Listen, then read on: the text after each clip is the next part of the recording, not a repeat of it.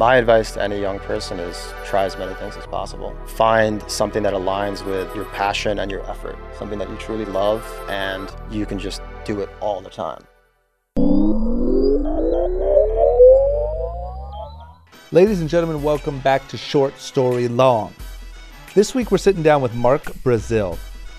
And Mark started a company called IKONICK. And if you've been paying attention to social media news a little bit in the last week, you would see that Mark's company, IKONICK, just got an investment from both Gary Vee and Scooter Braun. So obviously it got a lot of press because of those two heavy hitter, huge on social media guys both coming in and helping. I think it got a lot of people's attention, including myself, wondering what are these guys doing that they're getting both of these guys involved to help out and get involved in the company. The answer to that question we get into in this week's episode. And in short, it's that they're making art. They're making affordable art, very inspirational art, real positive messages that you can buy online. It's all e-com, and they're doing an incredible job at marketing. They've done things like, obviously master social media and content and Facebook targeting and all of those sort of things. They also did a collaboration with Muhammad Ali.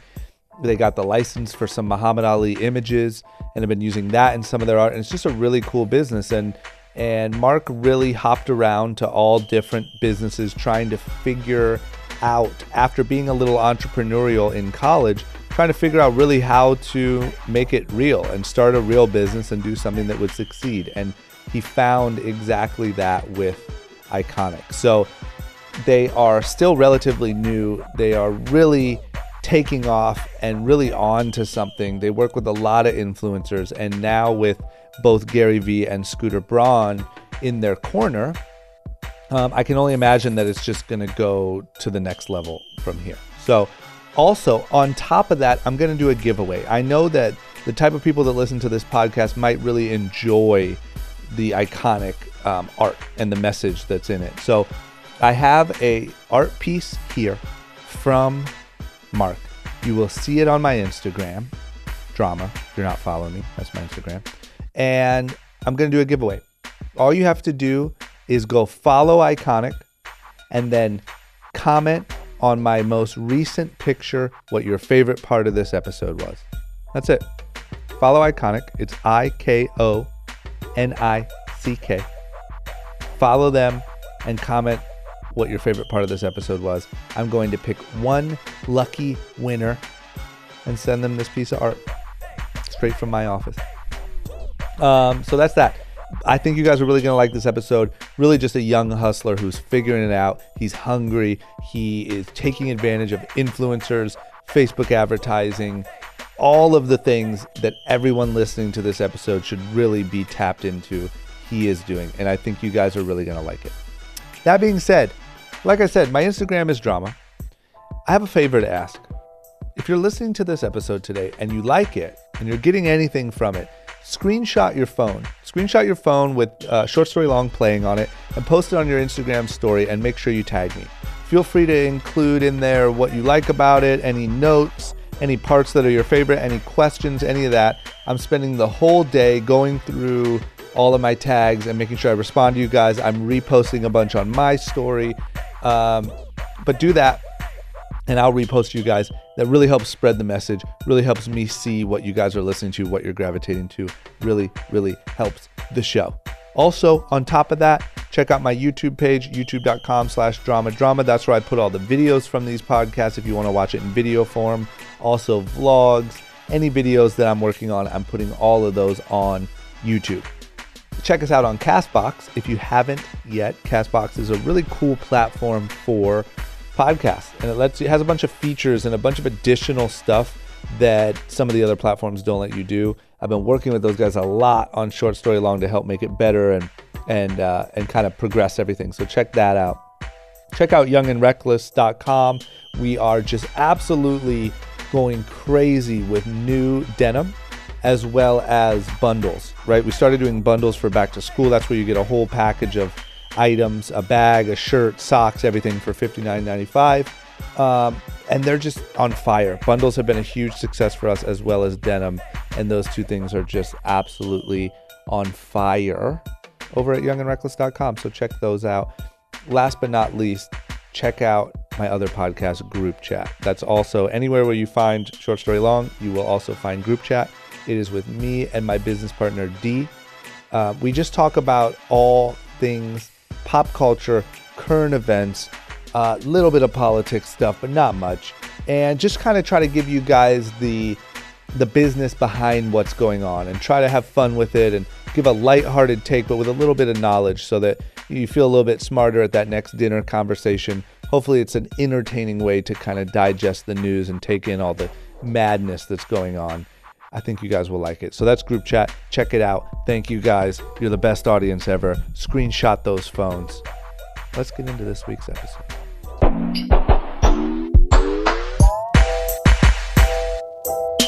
The hardest part is figuring out what you want to master. Focus on your product. Can you tell somebody that they suck? You got to just go for this is exactly what I want to do for a living. You can't even tell somebody that their breath stinks. You know what I mean? It could take your whole life and then you find your worth. The product is number one. If it scares you, you should probably do it. Good content is good content. That is the coolest shit I have ever seen in my life.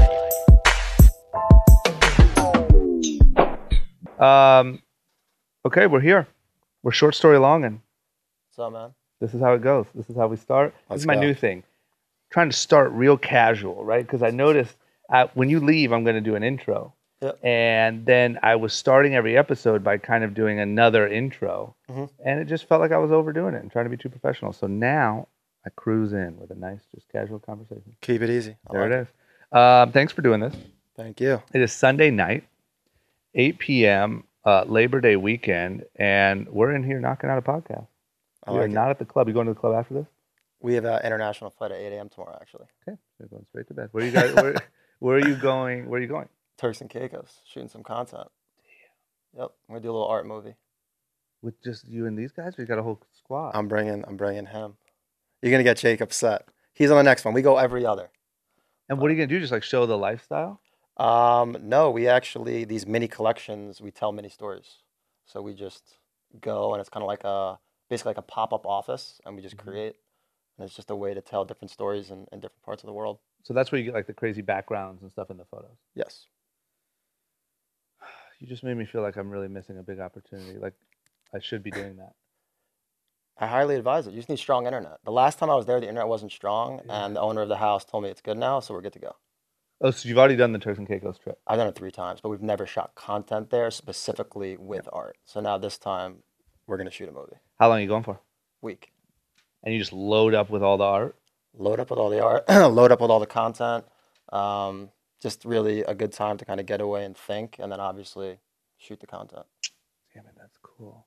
Good. Well, let me just warn you that if in the next 6 months you see that I'm on some sort of extravagant vacation shooting content, you inspired it. There you go. I like it. Because I've always been on like I should just be doing that, but it's like it's always hard to justify until you do it and get the content back, and you're like, that was worth it. Because you're selling a lifestyle. Yeah. There's no vacations. It's all. It's work. So it's for us.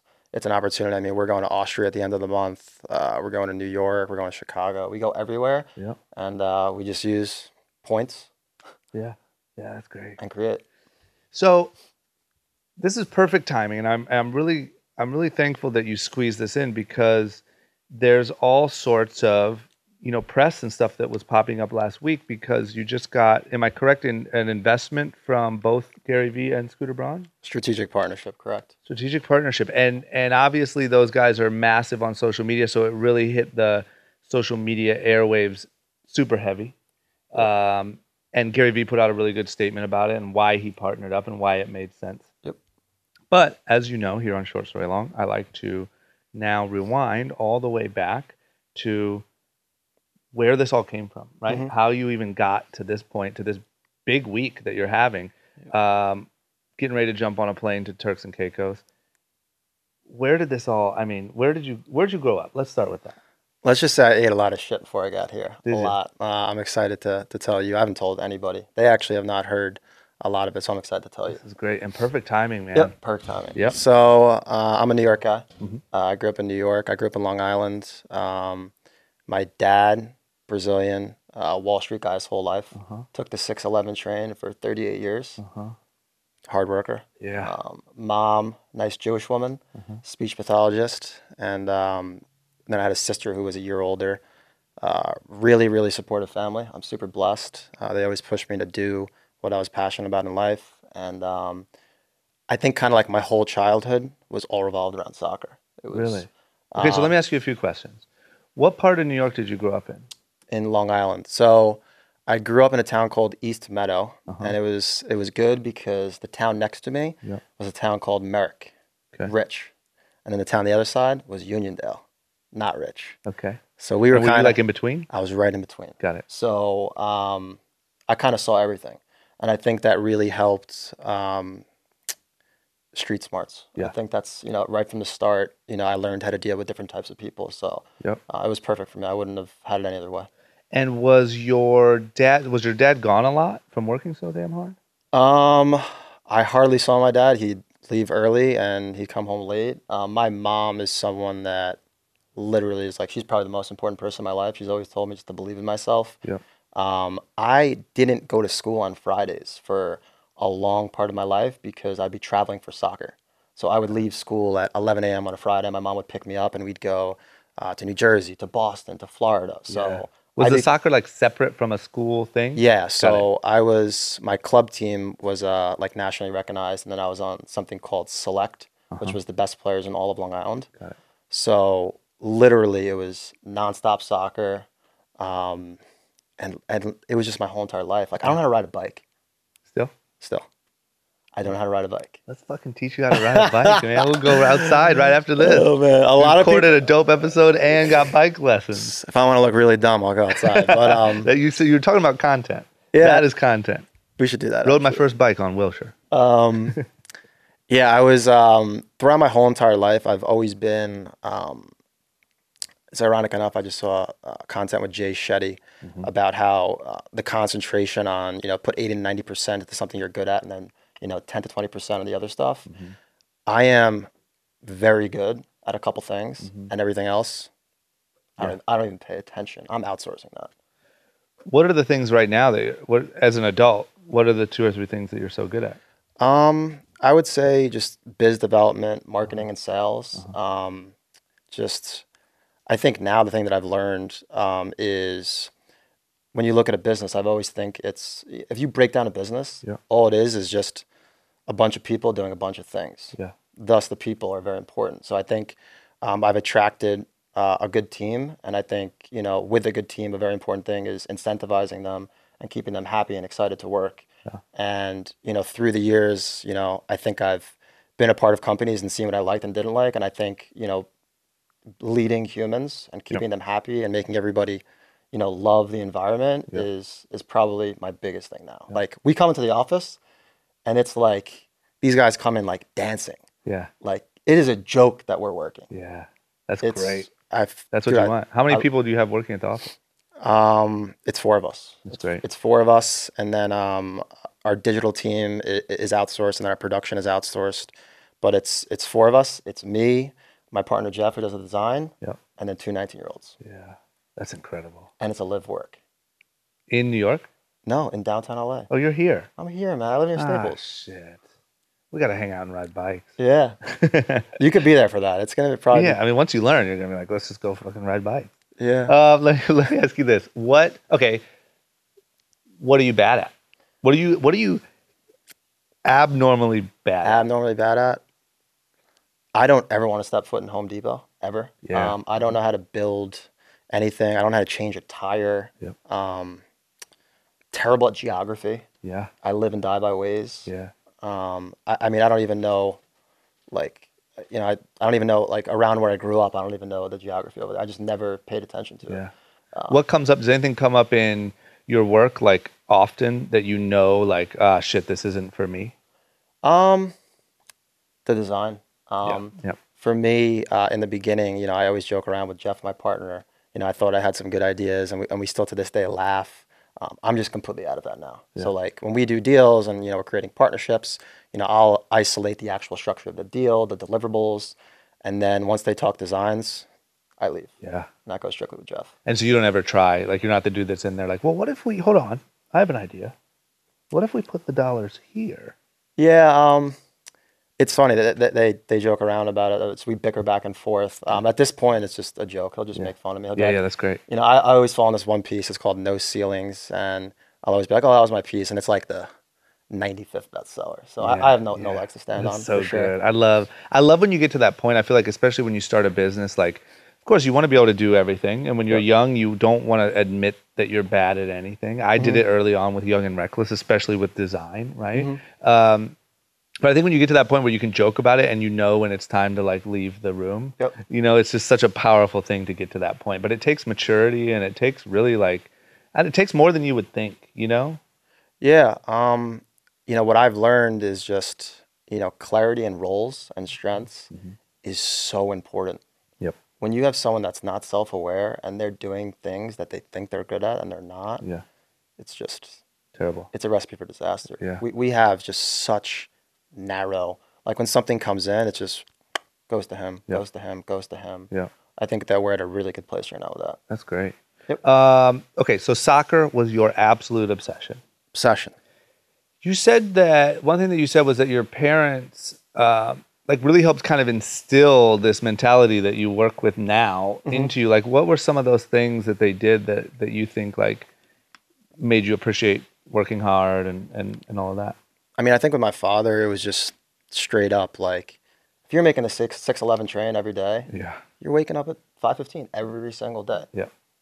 Just no complaints, no nothing, busting his ass, making money for his family, and that, you know, afforded me to, you know, travel with soccer and play on these teams, all of these teams. You know, I traveled to different countries. I was all over the place. So, my father, we don't have that much in common per se, but I just always look to him and just say he's a good man, and he just did everything to provide for his family. Yeah. There's that, and then there's my mom, who's like, you know, my little cheerleader, and she's like texting me. You know, she's believed in me since day one. Yeah. And I didn't have like a real win until like recently. Yeah. This is like my first like big win. Yeah. And she's been cheering the whole time. Oh, I love her to death. Yeah. She is a stereotypical Jewish mother. I don't know if I should say that, but No, that's that's what it perfectly is. fine. And that's like the perfect balance, I feel like. Yeah. You know what I mean? For sure. Like obviously there's a million different ways you can kind of formulate that, but I think like a dad that leads by example in that aspect, and then a mom that's like fully there for you. 100%. Like that's a really good formula, you know? Yep. So then obviously I'm guessing that at that age your only focus was soccer, and in your mind you were going to be a professional soccer player, right? I actually wasn't really sure what I was going to be. It was a very weird dynamic because I was on these really good club teams, and then for school, the coach didn't like me, and I never really performed.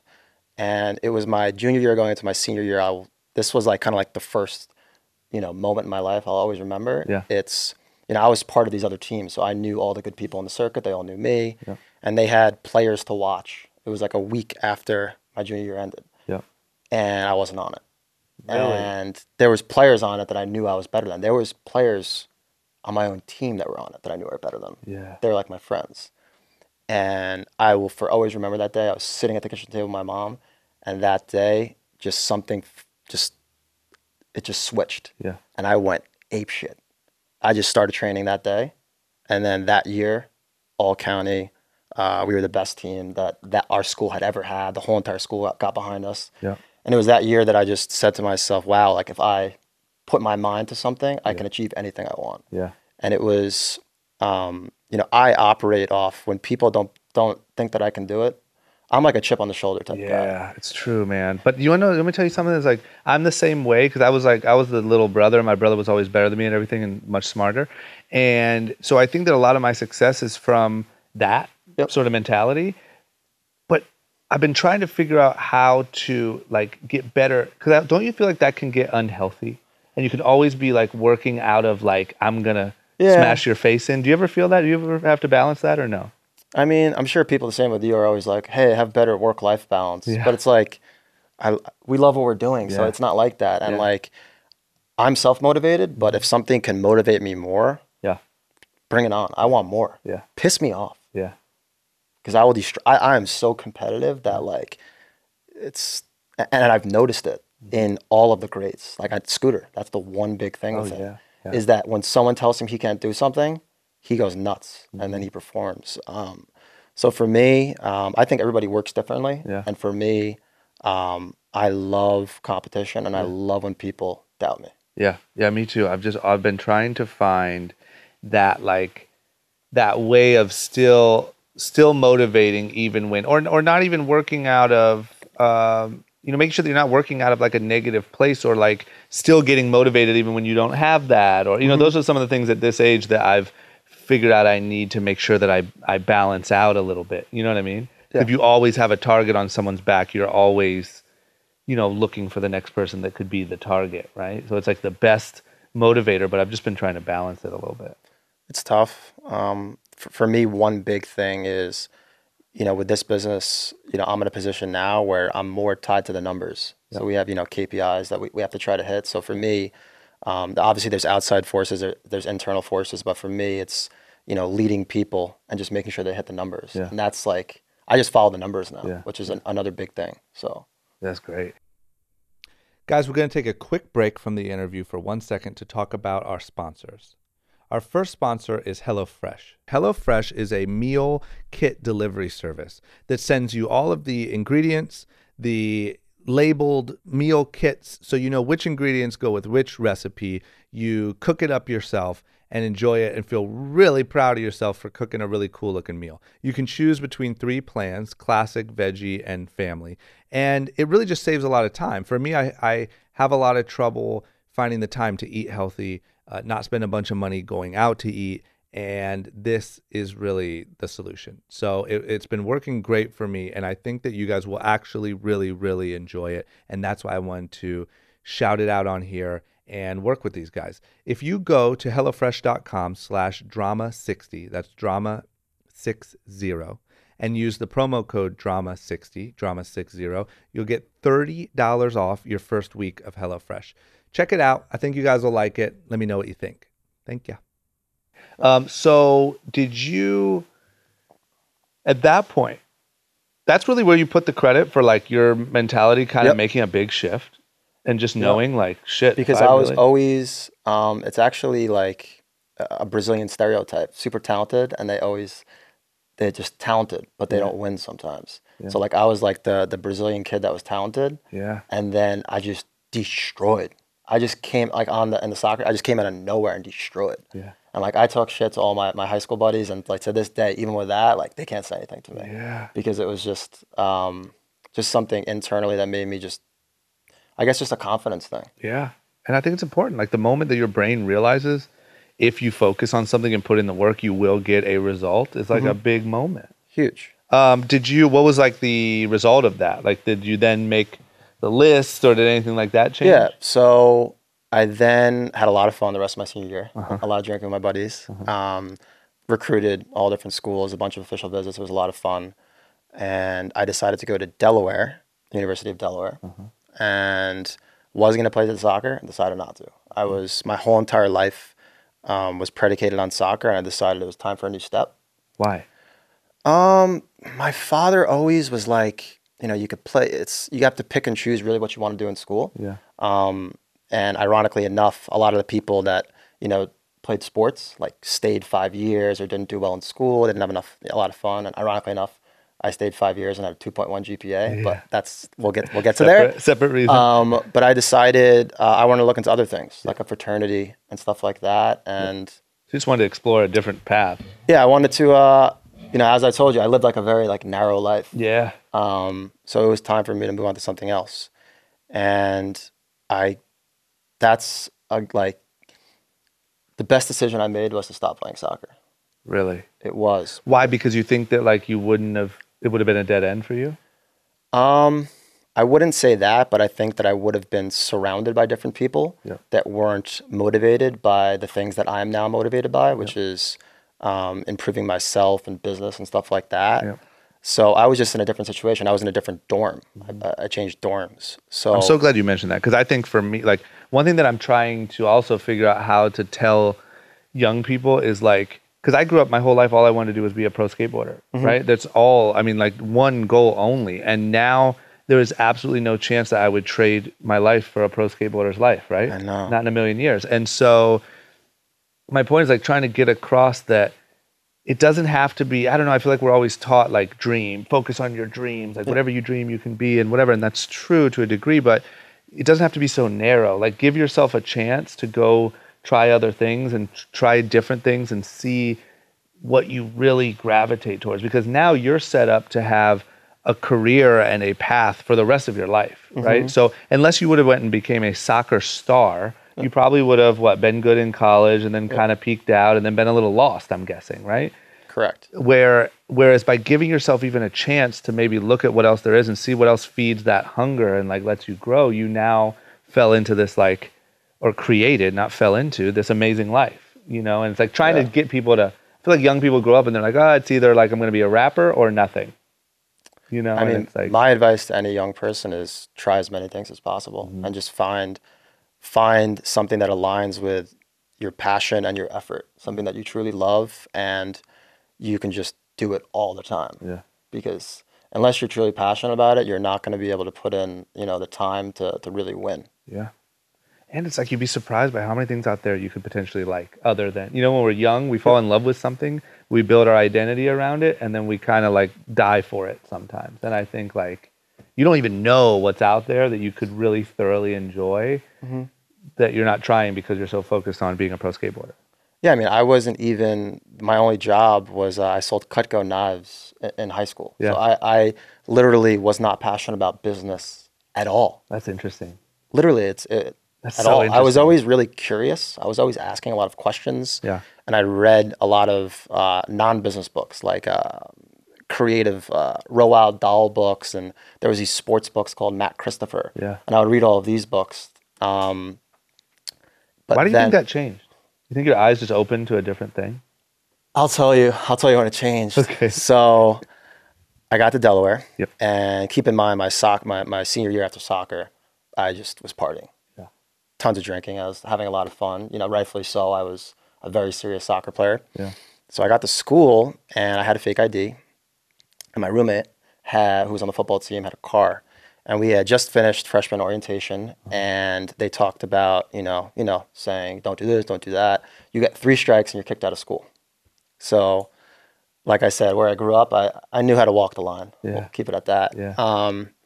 And I got to school, and I wanted beer. So I was going to go get beer, and the girls across the hall were like, Lindsay and Lisa, they were like, can you get us beer? And they were from Long Island as well. So we drank Bud Light. And the Bud Light, the 30 packs were like $25, $30. Yep. So they gave me $40 for a case of 30 beers. Go to the store, and I discovered this new thing. Milwaukee Beast Light, Natty Ice, all this stuff. Tell you what, in Akron, Ohio, Hey. you grew up with that in the fridge. I had never experienced that yet. Yeah. So that was zero. Yep. So I go there and I buy a 30 pack of beer for $8, $9. I go back, I give them $31 back. And they go, keep it. And then, as I'm walking back to my room, it flicked in my head. And that's where I truly think entrepreneurs are born. They're not made. I truly believe that. Yeah. It flicked in my head like, wow, no one wants to take the risk. Yeah. And people have no problem paying more for the alcohol. Yeah. So then what did I do? I said, I don't give a shit if I get 1 strike. I went to the people next to them. I got them beer. And next to them and next to them. I got the whole floor. I got the second floor. I got the third floor. So then I became the liquor guy. Yeah. And me and my roommate just got liquor for everybody. And my mom was shipping me my old soccer duffel bags. We would take 3 hours getting thousands of dollars worth of liquor. And there was this guy we became friends with. He would give us the promo T-shirts, the promo little mini pools. That's amazing. It was my first taste of entrepreneurship. And I was like, holy shit, I love this. Yeah. I loved it. Thank God you didn't become a drug dealer. No. You know what I mean? Like, This was that sounds like the next pet, right? No, like, no, well, no, wait no. a minute. If I sell, I was a beer and liquor dealer. yeah, it's great. And then, unfortunately, about 2.5 months later, I ripped the doors off my wall and had a beer pong tournament in my room. Yep. The RA came in and they cut down my beer and liquor ring. I got my first strike, and they said, do it again, and you're going to kicked out of school. Did they realize at that point that you had a beer liquor ring? Oh, yeah, they know. Yep. They know, for sure. And that's only 1 strike, huh? Pretty cool. To be honest with you, I got 5 strikes and they got kicked out of school. Really? So that strike system, Yeah, was flawed. it's flawed. Was that just because you were a good talker? Or like, I don't know. Okay. I don't Okay, know. so you're telling me that moment is when you were like, oh shit, like you fell in love with like the finesse of it all in that. I loved it. That's And that incredible. was my first business in school, and it was simple. Yeah, And then I did a fraternity, which for me was one of the best decisions of my life. really. How come? You learn how to manage humans. I was a social chair and a pledge master, which I basically ran my own business. Yeah. And then my fraternity was really good dudes that are very smart, all East Coast guys. On our web series, I just went and visited my former president of my fraternity. His company does 18 million a year. Like, if I need production help in China, I got a guy. If I need a lawyer, I got a guy. If I need an accountant, I got a guy. If I need a guy to check my numbers, I have a Wall Street guy. Yeah. So it's And just that's all from college. all from college. Yeah. That is the one thing. Like I kind of get a lot of shit because I bash college a lot on here. But I will say the one thing that I do not discount is the people skills that you learn and the social skills and the sort of like how all that works, right? If you have social skills, Yeah. do not go to school.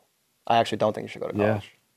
Agreed. But I think even at that point, like you should go travel or something, right? Like put yourself in some weird positions to learn how to deal with all different types of personalities and like be in a jam and you know what I mean? Like it's something about that thing that you learn where it's like after high school and living with your parents and having a safety net, you go into like almost social practice and you have to be self-sufficient and get yourself in and out of trouble and you know what I mean, deal with building groups and what social activities you're going to be involved in and still have to show up on time just like you would for work one day.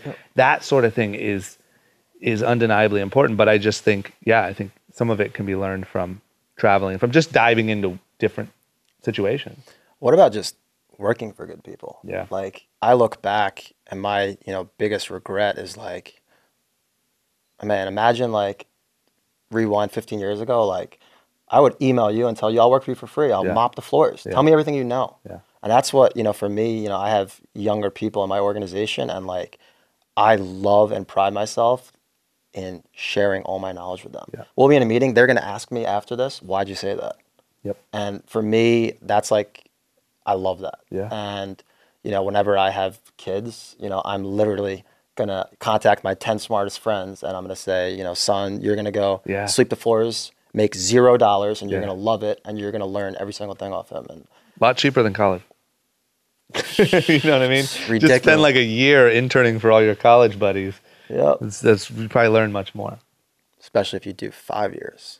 There you go. I should pay back my dad for that one. So then where do you go from your alcohol ring getting busted? Now you have this new taste for entrepreneurship. Where do we go from there? What's the rest? What were you going to college for? So first I went for finance because my father was from Wall Street. Yep. And one of my best friends who I actually now work with, his name's Will Dean. He had a company and we lived together in fraternity house. And I would remember going downstairs and I'm doing Excel and he's just so excited about his business. Yeah. And I just called my dad and I was like, Dad, do you care if I change to marketing and entrepreneurship? And he's like, do what you want, son. I got your back. Yeah. So I was really blessed to have that. And I did learn a little from classes, but it really was when I became social chair of my fraternity, kind of working off that first little alcohol business, I started doing parties. And it was a very simple equation. I saw fraternities and sororities, putting together mixers and such. And the equation was so simple. There was the buses and then there was the venue. So what I did is I just literally would just sell tickets for like $20. And we'd go from Delaware to Philadelphia or Delaware to Delaware. And I would give them free bus transportation. They get an hour of open bar. And then I would get a cut of the bar. And these buses were like $300. And I would negotiate, hey, if I get 2 buses, 3 buses, 5 buses, cut the rate. And I just started doing these parties. And it was literally, I was having $8,000 tabs, just getting everyone drunk. And they wouldn't charge me for that. And just getting a cut of the bar. And where were you going? Like to clubs? Yeah, it's like little hole in the wall, like piece of shit places, to be honest with you, in Delaware, because Delaware really did not have that many options. There was a couple places on Main Street. And then we went to Philadelphia as well. And I did that for a bit. And then my last thing in school was at the local university store. All of the Delaware shirts were very plain. It was just blue and yellow. It had the hen on it. And my my fraternity brother was doing screen printing of T-shirts for all of the fraternities and sororities. He was making a lot of money. He had a good vendor. So I just made a Delaware T-shirt, and it was in like neon colors. The L was the shape of Delaware. Yeah. And I put it in the store. And my buddy was the assistant of Travie McCoy of Gym Class Heroes. And he had a concert. And then ironically enough, Tyga used to roll with him. Tyga was like 13 years old, 14 years old maybe. And I launched it. I threw a huge party with Tyga, Travie McCoy in the house with his T-shirt. And that helped me through my senior year. And that started in like the clothing.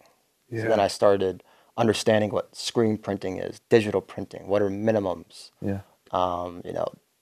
Very simple, mundane stuff. But I was like, I got a little taste of it.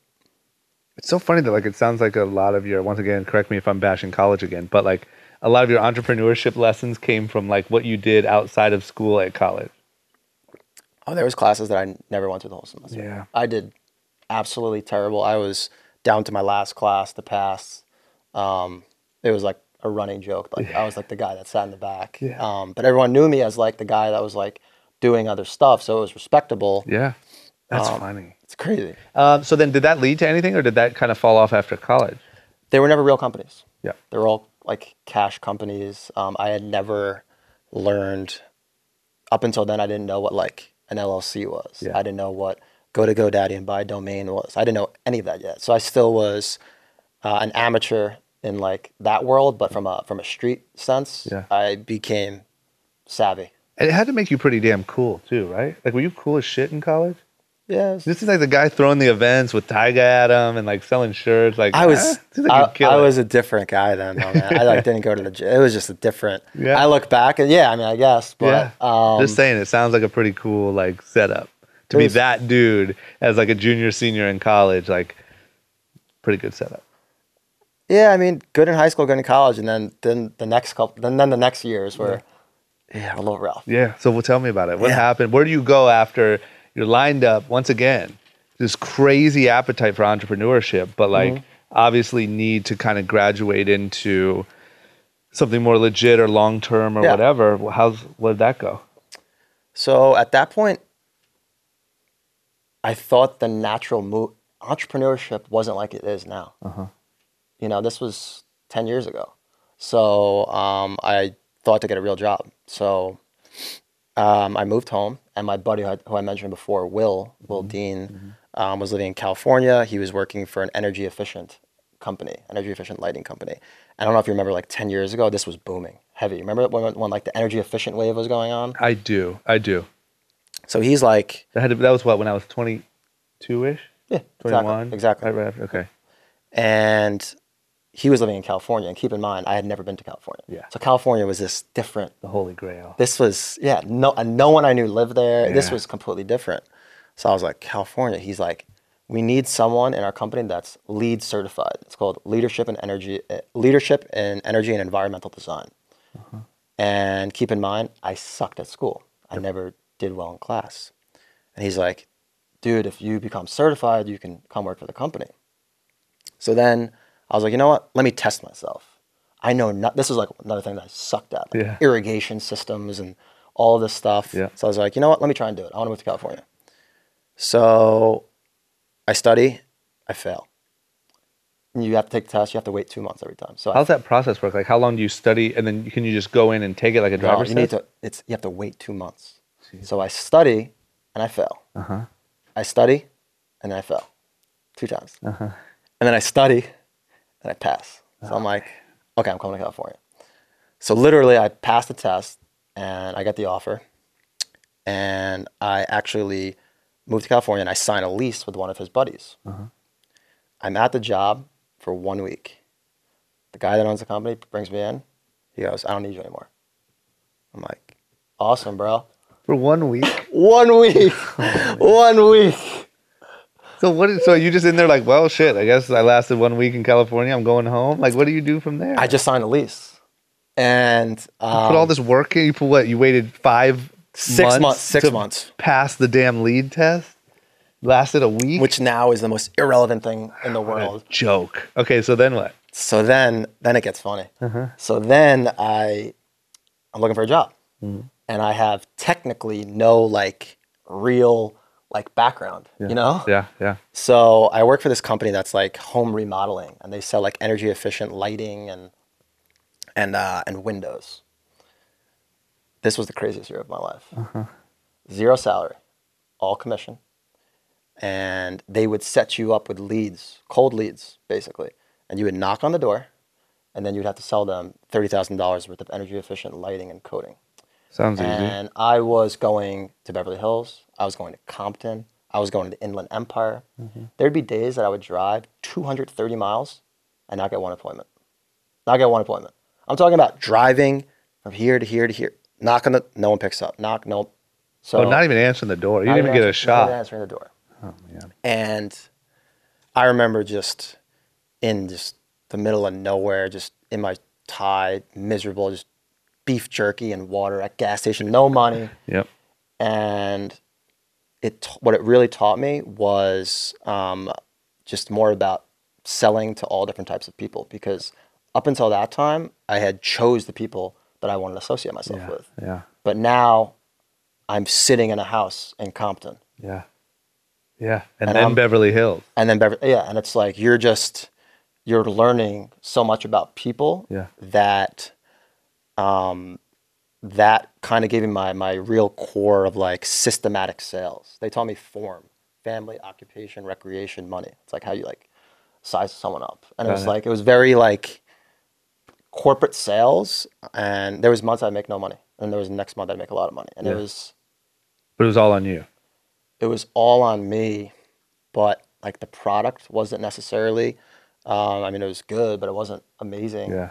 But See, that's that's another thing that I wish or at least my children one day when I have them, like have to go through. Because there's something about being in that uncomfortable of a situation every Yes. day and having to sell someone something, especially if you don't even think it's really the best product, and being immersed in living rooms of vastly different types of people and being able to talk to them and sell them and something like that. Education you get from that is like, I'm guessing, never done it, but like nothing else. I wish I even had a picture Yeah. of every human that I pitched. Yeah. Because it was just absolutely ridiculous. Yeah. And I can imagine. I'm staying for dinner with these, like, I'm just sitting on the couch and schmoozing with these families. I'm like, sometimes I would stay for 8 hours. Really? Because they would teach you that, after the 6th hour, your likelihood of closing up's 40% because you. Yeah, because they're tired. They're like, all right, we'll buy it. Just leave. And then there was times you'd stay all day and then not make a sale. Yeah, that's good. I just feel like that strengthening of that period has to be super valuable. Yeah, I mean, I look at that and, I'm just so emotionless now with business. Like, it's just, I've been in just the shittiest places, man. Yeah. That, like, I was at the lowest of all lows. Like, any other human would have, I don't even know what they would have done. Yeah. Like, getting rejected time after time after time. And I just think that, I think that's kind of like the core of who I am as a human now. Did you build any like special tools during that time of like how to deal with that level of rejection? No. I really just Battled through. And just really started to become emotionless. Like when anything happens in my business now that, anything, it is what it is. How do we fix the problem? Yeah. Because that's what it is.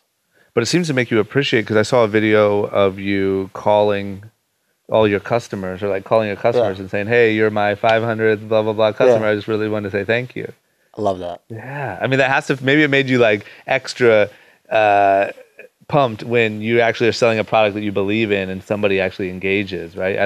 Yeah, that throughout my whole entire career, it's always been like, you're going to get better results when you believe in it. And then once the belief starts fading, which I think is a top-down leadership thing, then I think it's time to go. Yeah. And with my company now, me and my partner, Jeff, and I think everybody that's part of the organization, like, would die for our company. Yeah, that's so important. Yeah. So take me back to then. What happens? Like, did you eventually quit that job, Yeah. or when does So I was going nowhere with that, clearly. Yeah. So Well, shit. I mean, so it was a year, and I had an idea that I wanted to start this company. It was called the World DJ League. Yeah. And I wanted to brand DJing as a sport. So the DJs were the players, the management companies were the teams, the venues were the stadiums. I had this grandiose idea. and how old are you? Are you like 24, 25? No, like 20, yeah, 23, Okay. 23-ish. Got it. And I had this idea. I told it to an East Coast friend of mine, a fraternity brother, introduced me to a guy from music. He loved the idea. We partnered up. I moved back to the East Coast. This kid was come from a very wealthy background, so I would go to his house every day, and we worked on this idea for probably 8-9 months, and it was a lot. It was very technology based, so there was a lot of loopholes, and we had to raise a lot of money. Yeah. And through his contacts at the time, we got an LOI for some money, and he goes away one weekend, and he dies. The kid? Yeah, my partner dies. How? To this day, it's not disclosed. I have an idea of what it is, but he dies. So Jesus. it was 9 months of just working on this project, and we weren't making any money. And this was after everything in California. And he dies, and it was tough on me, clearly. Yeah. It was my first real big death and someone that I was close to. And I just realized that there was a lot of things that had to be done with skills I didn't have. I started becoming a little self-aware then that I shouldn't be doing this. Yeah. So I then started a company called Cage Hero, which was a mixed martial arts clothing company. And this was when I was probably 25. Okay. With my childhood buddy, and we sponsored, I don't know if you're an MMA guy, like guys like Daniel Cormier, Luke Rockhold, Chuck Liddell. Yep. Is this when Affliction, all those brands were huge? Exactly. Okay. That's exactly what it is. Yep. So that actually leads into what comes next. So Perfect. that's when it was the burst. Yeah. It was when MMA was cool. Companies were paying an insane amount of money to Yeah. slap the logo on stuff, and it was good. We did a couple $100,000. I learned more about a little bit about retail, wholesale, MSRP, all that stuff. And then the whole Strikeforce UFC thing happened. UFC did a luxury tax. That whole market dried up. So all those brands we were talking about, all faded. Yep. So what we did is we pivoted the company to an IP. It was it's all like characters, and we actually had a graphic novel in all doors, Barnes and Noble. Wow. Got options. First it was a comic book, then I got option to a graphic novel, and this was 7-8 years ago. Yep. And it's just kind of like an IP sitting there. Yeah. And ironically enough, it's just popping back up now in some talks. Really? Yeah. It's with my childhood friends, so it's our way of reconnecting. Yeah, that's cool.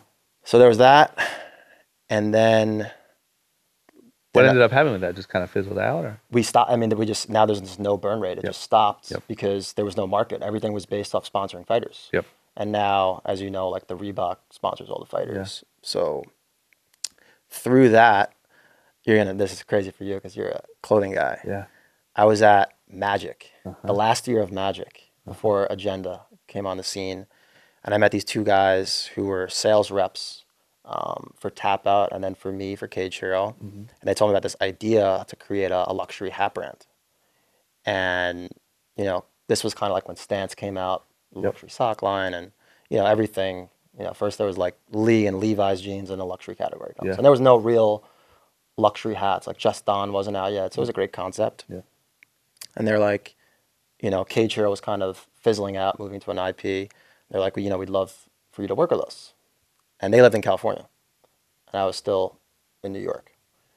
How'd you go back to New York? Did you go back to New York? I was in New York for the DJ League, and I was in New York for Cage Hero. Oh, you moved back for that? I moved back. Okay, got it. So I was living in the city. Got it. And these guys were we need to raise money, so let's wrap my uncle's RV with the company, and let's tour the U.S. And this was, I don't know, probably 26, 27. Yeah. So we did 35 states in 4 months, 175 retailers. I will forever be grateful to Brian and Corey for this. This was my MBA in retail. Yeah. So I learned, I mean, before then I didn't know, like consignment, net 30, net 60, you know, why is a brand here, you know, the floor space, what is a buyer, Yeah. you know, politics behind stuff. You know, if you go in a market and you go to the second best store, you're never getting in the first best store. Yeah. You know, you know, the mid-market, you know, I didn't even know what like Zoomies and Tillies and Packs, I didn't even know about that yet. Yeah, that's my world. I know, that's your world, man. That's your world. So that's where you really got that experience, was just from driving around. So you packed up this RV with product? Yes. So and then you wrapped it in the stuff and you went to retailers. We had all of our salesman samples. It was us three. We'd had to take 20-second showers. So we were living on this RV. Yeah. God bless Walmart. It's the only place that you can legally park RVs. Really? Yes. That's a fact? Fact. At all Walmart? Fact. Thank God So for Walmart. Was the go-to spot. Wow. Gotta be careful though. Walmart's and dicey. Certain dicey. Walmart parking lots are not very friendly. There's some dicey situations. Man. All right, one more break. Just want to talk about our next sponsor. Next sponsor is called HoneyBook. HoneyBook is a purpose-built business management platform for creative small businesses. It can save you hours upon hours of wasted time on things like paperwork, endless emails, and dealing with payment collection. They really specialize in creative businesses and help with things like photographers, up-and-coming designers, event professionals, new entrepreneurs that might not have the staff or the time to deal with all these different things. I know how hard starting a company can be, and especially when you're doing it yourself, you need to save time at every single place that you possibly can. So go check it out at honeybook.com. If you use the promo code DRAMA, D-R-A-M-A, you get 50% off your first year of membership. That's HoneyBook, HoneyBook.com, promo code DRAMA. Go check it out. Sign up. Let me know what you think. So that's incredible. We raised money Yeah. while on tour. And I had a girlfriend at the time, and we raised money, and the girl was like, a little shaky. Yeah. So I was like, fuck it, I'm out. So July 2nd, right before July 4th of like 2014-ish, Okay. I moved to Newport Beach with 3 girls, and How'd you pull that off?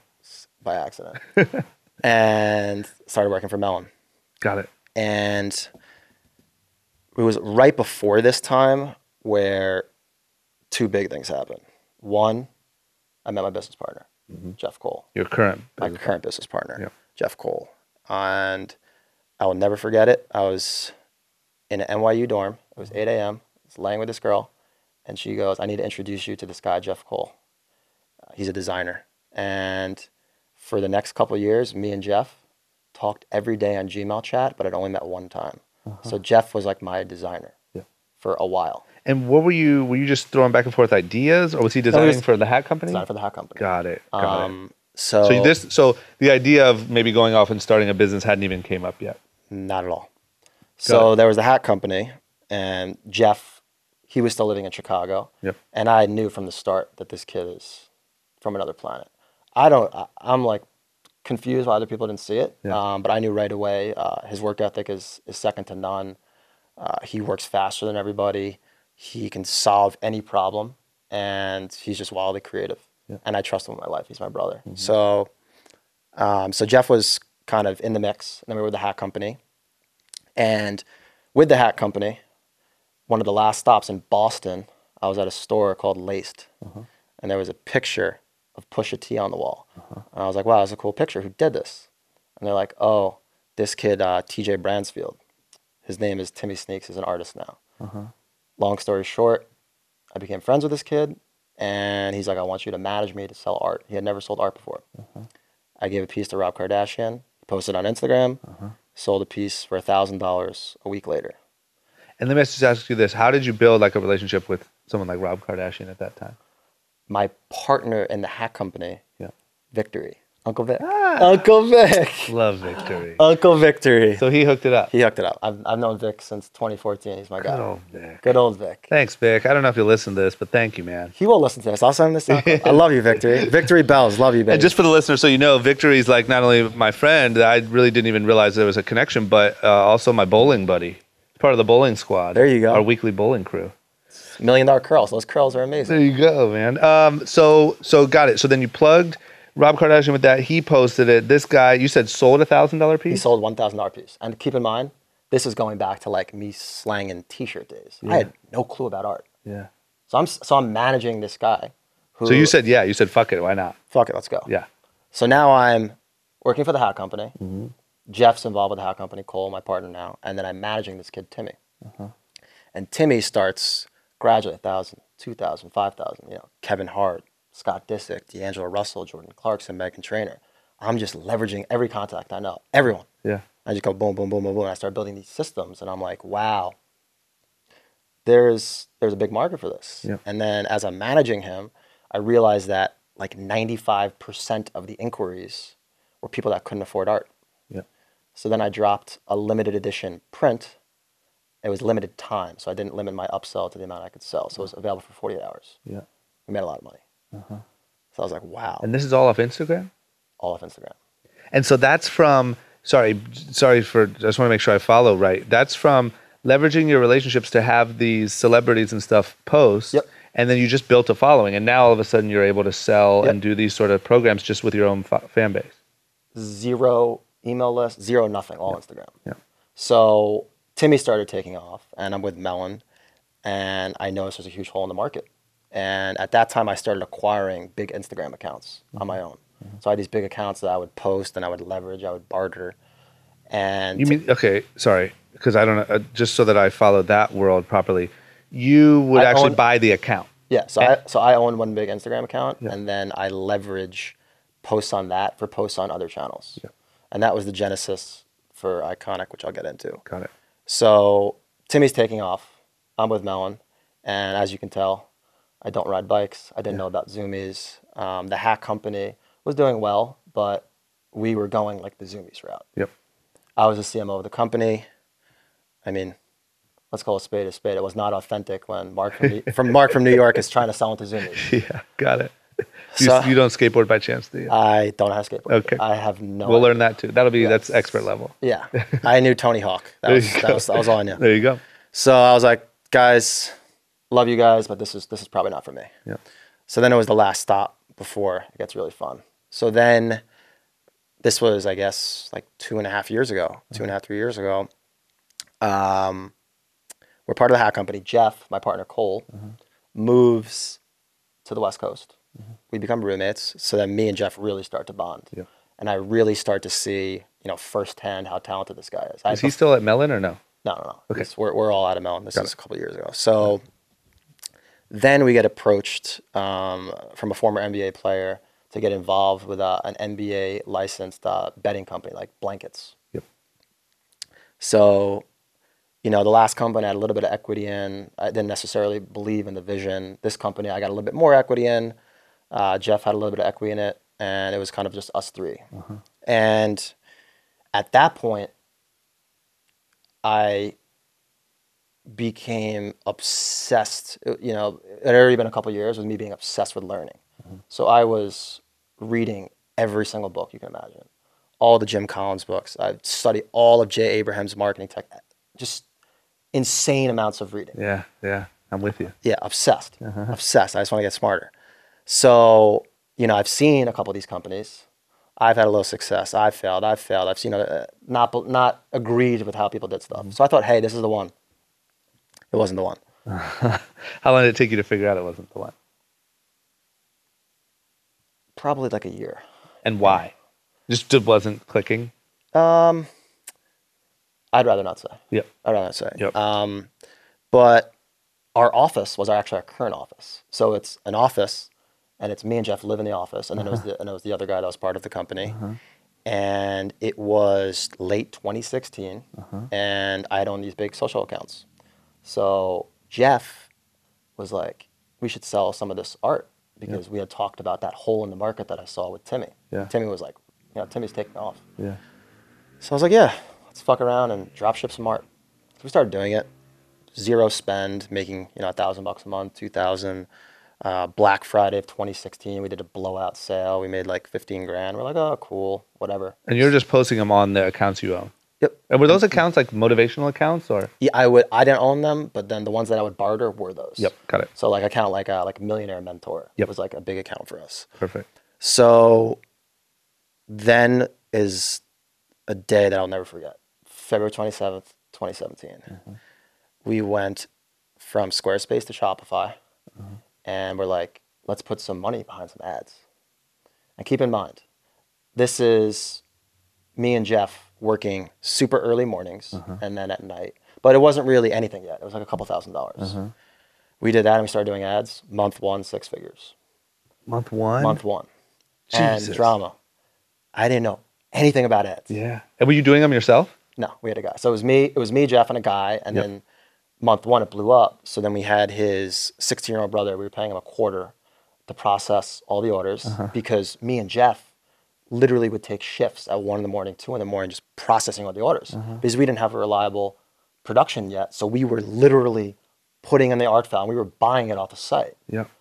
So Was it a thing where like you could make the art, upload it, and they would send you like a canvas type those thing? like that type of site Yeah. is where we were doing our stuff. Got it. So we were just putting our art file. Yeah. But we were doing it, and we got it down to, I think it was 3 minutes and 40. It was a running game. But 3 minutes and 45 seconds was the quickest that we could do it. Yeah. It was just it was me, Jeff, and his younger brother. It was the funniest thing ever. Yeah.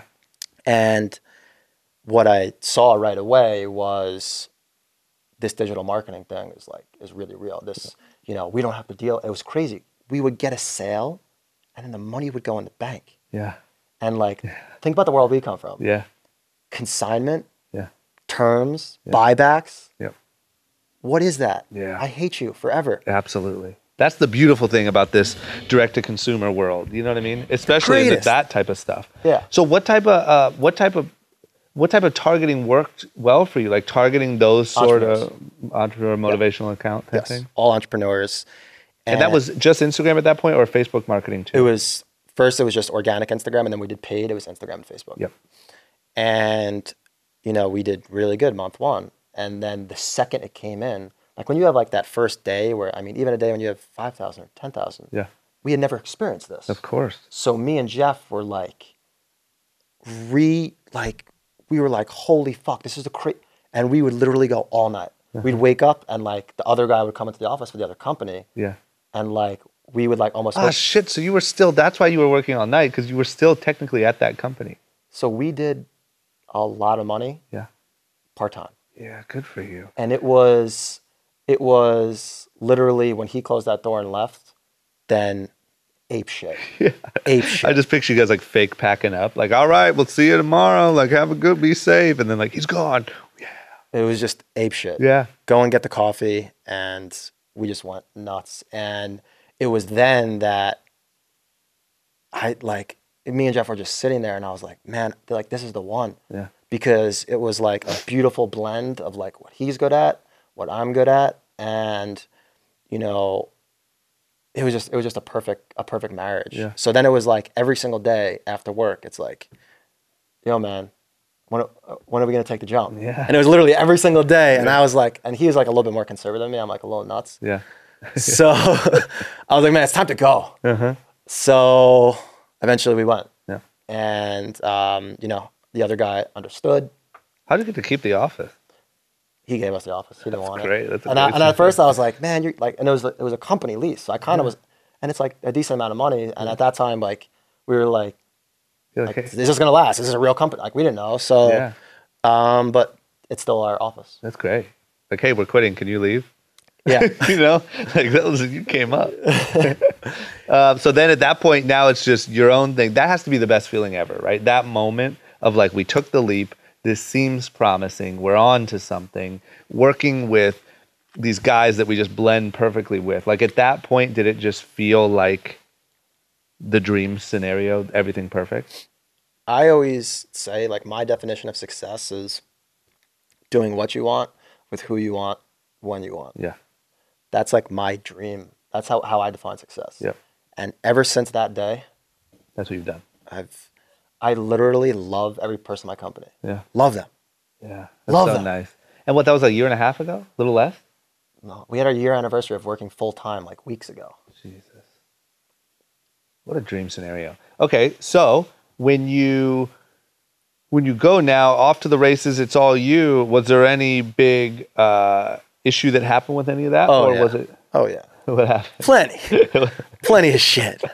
We learned, the digital marketing world is a dirty world. Yeah. It's a really dirty world. Yeah. And, we created a space. We really did. I don't know if you remember. You remember back in the day, like those posters in like dentist office where it's like success and it's like, Oh yeah. I got, Yeah. like that's what I in my mind imagined, like kind of inspired it. And then Jeff was like memes off pop culture. Yeah. You're talking about like where was the photo? Yeah, the photo. Like of the boat in the ocean. Exactly. And then it said success, like riding the wave. Got Exactly. it. Yeah. Success. Love those. Yeah. I love those too. I need some of those. I need some of the old school ones in here. I personally love them. Yeah. So, as we started spending, when you're spending 6 figures a month on digital marketing, like people know you exist. Yep. So then competitors came in, people started coming in. So it got aggressive, it got dirty. And, at first, it's when people like copy your stuff and do stuff, it's, it sucks. Yeah. But you got to just learn to play the game. And I think the one thing that me and Jeff have done is we've really focused on long-term vision, and we've just are always staying ahead of the game. When someone copies our stuff, we're off it. Yeah. Bye-bye. Yeah. We're on to the next thing. Do people just straight up rip it? It's bad. Pretty close. It's bad. That's another thing I really don't want to talk about. Yeah. Like that post, I focus on the customers, not the competition. Yeah.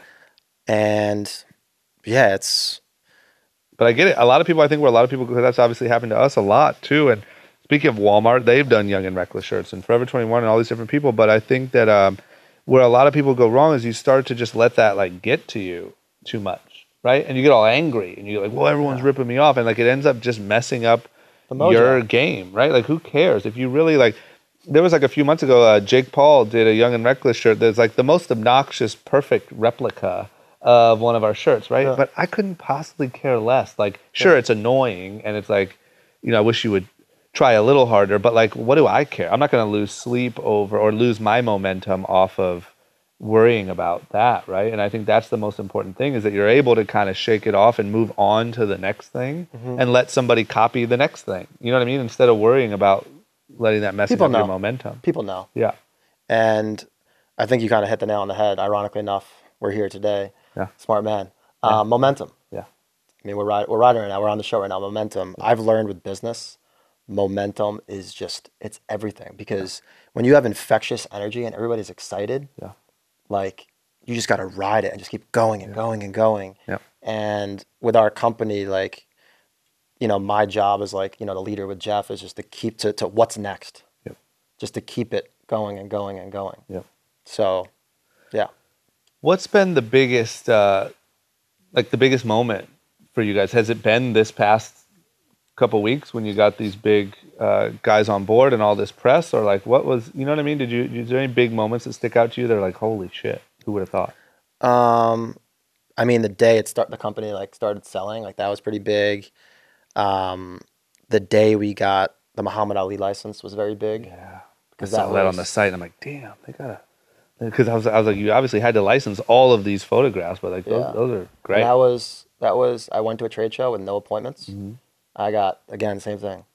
We joke with the women now. We just were in New York joking with her. Yep. Denied. Yeah. Went on LinkedIn, found the guy's name, said I had a meeting with him. He saw it. He's like, come tomorrow. Last meeting. Got him. That's so good. And those are up now selling. Are they crushing it? Crushing. Ali is crushing. Yeah. And we got the NBA license too. Saw that too. But and then where? Gary and Scooter, for sure. That's the current big home run. 100%. So how did that come about? Did you go meet with those guys separately? Was that together? No. So let's go one by one. Yeah. So Gary, we joke with him as we did a Gary on Gary. So Yep. Gary wanted Jeff to do his Vayner Sports rebrand. Okay. And Jeff did it. And, we charge a lot for that. I managed Jeff as well. And they asked how much. I said nothing. Under the notion that we were going to ask for something later. Yeah. Smart. For sure. Yeah. So my guy, Justin Giagrande from Vayner, he was like our guy. And 6 months later, I emailed him. I was like, Justin, we are Gary Vee disciples. We watch all Gary Vee stuff. Here's our revenue the last 6 months. I want a meeting with him. Screenshot this and send it to him. 5 minutes later, Justin texts me the screenshot of his Gary conversation, set up the meeting. Week later, we get a meeting. Listen how savage Gary is. A 15-minute meeting. A 15-minute meeting at the Beverly Hills Hotel, 5:30 to 5:45. That's how busy this man is. 15-minute meeting. That turned into way longer. And it was just, he just knew right away. We both knew right away. Like, he just understood that we were just absolute animals. And we were just, would die for our company. And he's like, I like you guys. Come to New York. So then we went to New York a week later and literally stayed with him till 1:30 in the morning, just vibing with him. We were in a music studio. It's crazy.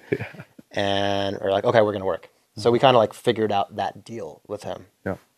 And while that was happening with Scooter, my fraternity brother's best childhood friend, Michael George, who formerly managed Hoodie Allen, formerly managed Martin Garrix, now manages Eden, fellow Long Island guy. I had met with him for multiple things throughout the years. The hats, the blankets. And he was like, man, what about that art thing? And then he's like, man, like Scooter would really like this. He set us up a meeting with Scooter. Walk into the meeting with Scooter. Same thing as the Gary meeting. 2 minutes in. He's like, we're working. What are we doing here, guys? Let's go. He's like, we're going to make money. Let's go. And it was literally, it was electric because it was just like, we just knew right away. And then when you hit him with like, Gary's on board, they had never worked together.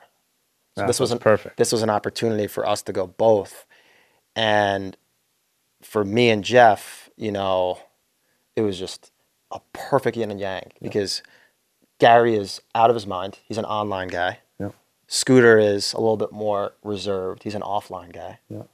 And it was just perfect. You know, them as just as humans, as family men, they're involved in a lot of things.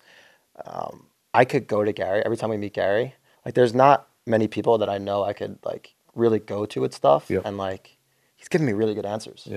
He's giving me solutions.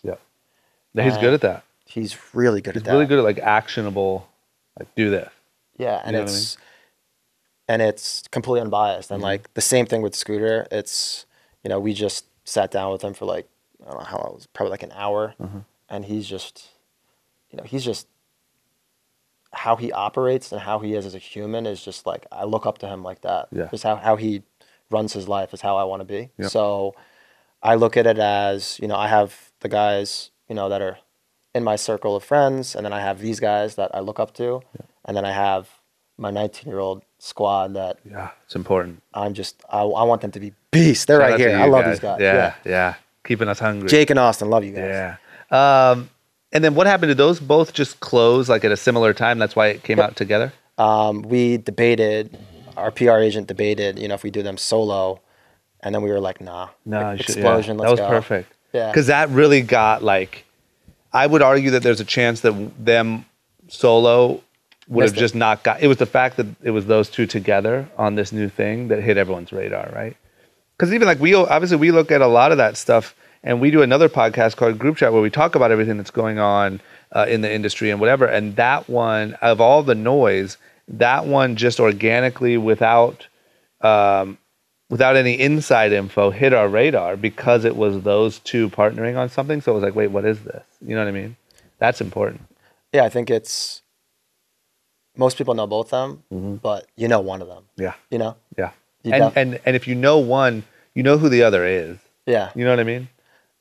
I'm getting emails, phone calls, texts from, I bet, all over the place. I bet. It's home run. What would you say is sort of like the plan with now having those guys on board? Like, are they just there to really help explode this thing to the next level? Like, where do you take it from here? More licenses are about to be announced. That's one of the things. From a knowledge perspective is huge. From a biz development perspective is huge. You know, we've outfitted, you know, Fortune 500 companies' offices. You know, there's companies that Scooter and Gary have, you know, invested or exited, or their best friend is the owner of this, of that. And, you know, now it's just, you know, our job that, you know, I take very seriously when they like introduce me to someone, like I must hit a home run every time. So it's really just down to that. It's just a lot of stuff they're teeing up, and I'm just home runs. That's it. Yeah. Huge. That's simple. It's pretty simple. No, it is. Yeah. That's what I see because you guys are going to stay direct to consumer, obviously, for the foreseeable future, right? Yeah. And just do these bigger license and just really blow this thing out of the water, right? Yeah, there's, from a digital perspective, one of the reasons why I really respect Jake from Movement is from an e-commerce perspective, to get to 10 million, you got to be good. Yeah. But to get to 50 or 100, you need to really understand digital marketing and traffic and new traffic sources and, just overall strategy. So we're now, I think we've really created a very good, baseline infrastructure, and now we're just scaling in different spots. Yep. How exciting. You're in a good spot. I'm glad I caught you right now. I'm gonna tell you something, Drama. What? I'm like this every day, bro. I believe it. I love this shit, I believe man. it. I love this shit. But I just love that, like, for the story's sake, that we got sort of the full lead up, the thing, going out on your own, becoming successful, and then it's literally like the week of this announcement of like the next phase. It feels like, at least from an outsider. 100%. What's your bigger goal like for the future? Or there is no right answer, right? And there doesn't even have to be an answer. But like for 10 years down the road, for 20 years down the road, I mean, it sounds like your interests are a little bit like deeper, more family oriented, more, like you said, environment oriented. Like you have kind of these deeper things that mean a lot to you. What do you see as like longer term? Where's this going? Where do you go? Where are you going to be in 20 years when we do a reunion episode? I think for me, so, my story now. Everything was through my own failures. Yep. And, I kind of harp back on like my team. Like I love teaching them, and I'm watching them get smarter. Yeah. And that really makes me so happy that, I think that, I'm going to be with IKONICK for a long time, as long as, we're passionate about what we do. I don't see a reason why we're going to stop. Yep. But for me, it's eventually, I want to be like an angel investor and mentor, and, eventually have a wife and kids and teach my kids the things that I've learned. Yeah. I just love when I see a situation and I'm like, I made a mistake there, and like, I'm not going to do that. And then I could tell someone like, man, this is what I did. Like, don't do it that way. Yeah. And there's nothing more right than me telling you like, I made that mistake. Do not do that. Yeah. And I think that's what, I just now, like you saw, like just got in front of the camera. I'm starting to speak. Yeah. And like, I'm always going to need this. Like, I always want to have a business, but I am passionate about like teaching. Yeah. And we talked about it a little bit before we started recording, but has shifting to like being on camera and that stuff been difficult for you? Because when I scan the page, like you look pretty comfortable. You look like you do a really good job at it. Has it been uncomfortable to make that transition, or? So uncomfortable. Really? So uncomfortable. I hate it. What's the worst part? Like you just feel awkward on camera, or what? Yeah, I mean, I've walked around the block with my guys, Yeah. and like they'd be like, "We need a sound bit for the intro," and like I'm just like walking around like, and then like they're doing the sound bit for the intro. It's just it's completely different. I'm not used to seeing myself on. I'm not used to. We're on camera right now. I'm not used to it. We're on 7 cameras. Yeah, we're on. Yeah, exactly. We have Tyler's leaning over and taking photos. We got 3 here. What do you think that it's an absolute must for someone like you in your position to create content? Yeah, like this? I do. Yeah. I think it's kind of like the thing with Gary. Like, this shit is so real. You can't tell me this isn't real. Like, we are on this all day, every day. It's Sunday at I don't know what time. It's 9 o'clock, 10 o'clock. We have an international flight at 8 a.m. Yep. So for me, I just it also keeps me accountable. Yeah. Yeah. So it keeps me accountable on multiple levels. That's true.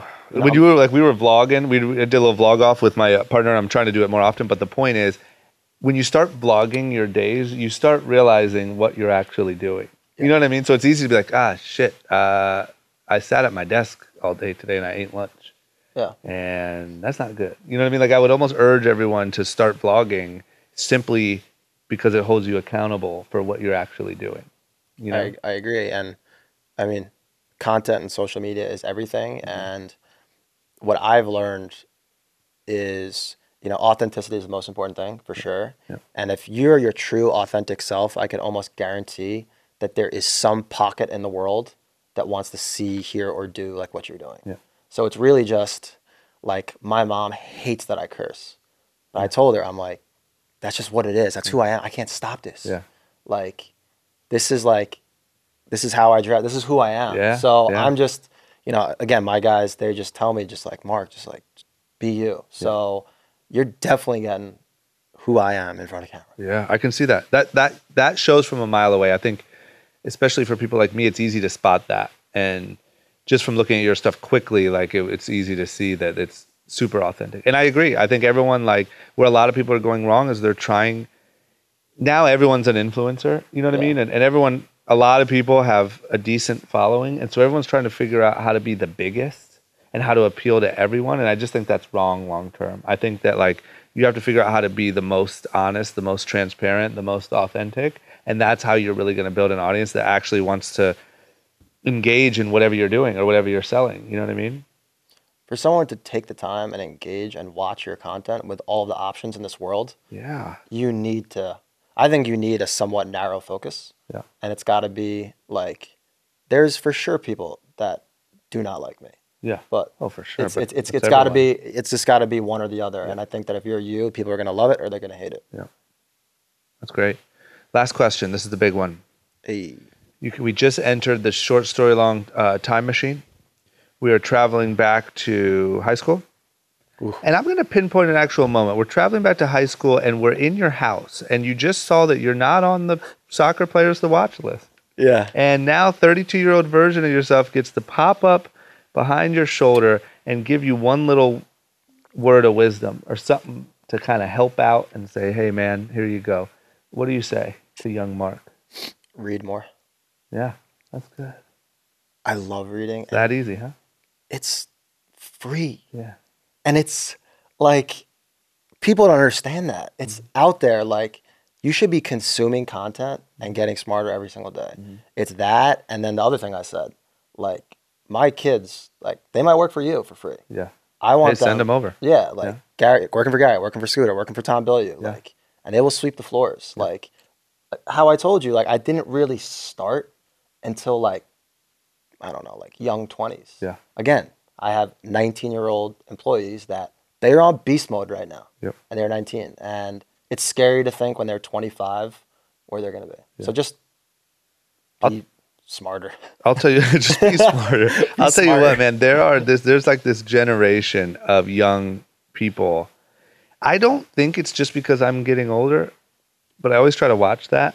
There's this generation of new 19-year-olds that are just beasts. And I don't know whether it's like a Gary Vee effect or like where, you know what I'm saying? Like where this entrepreneurship, but they're in my DMs all the time and coming by the office. And we try to meet with as many people as we can and do meetups and stuff because these kids are so hungry. And it, like, I don't know, like if you're slacking, if you're 30s, 40s and you're slacking, surround yourself with some of these new breed of 19-year-olds.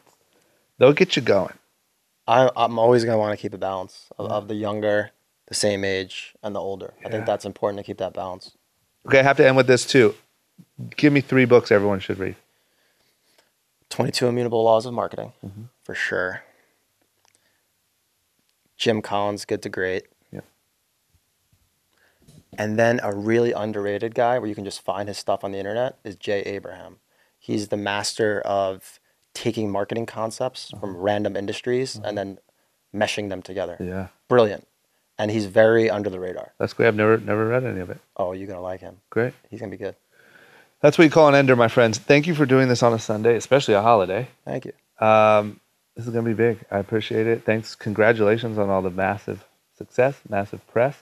And I can't wait to just keep watching it because I can tell that this is just the beginning of like these big announcements. So appreciate it, man. Congrats, thank you, brother. Thank you. My man. Hey. That's a wrap. Thank you, my friends. There it was. Screenshot your phone. Tag me. Post it on your Instagram story. Write me a little note. If you have any questions, comments, favorite parts, anything you got, put it on there. Post it on there. I'm looking through it all day. I appreciate you guys. Hit me up on Instagram. That's where I'm at. That's where I'm checking. That's where I'm interacting. Tell me who you'd like to hear on the show. Tell me your favorite parts. Tell me any information from these pods that you are applying to your life. I'm really taking your guys' feedback and tying that into how I interview guests and the questions I ask, and really trying to make sure that I just give you guys the most valuable information that I possibly can. Thank you, and I'll be back next week.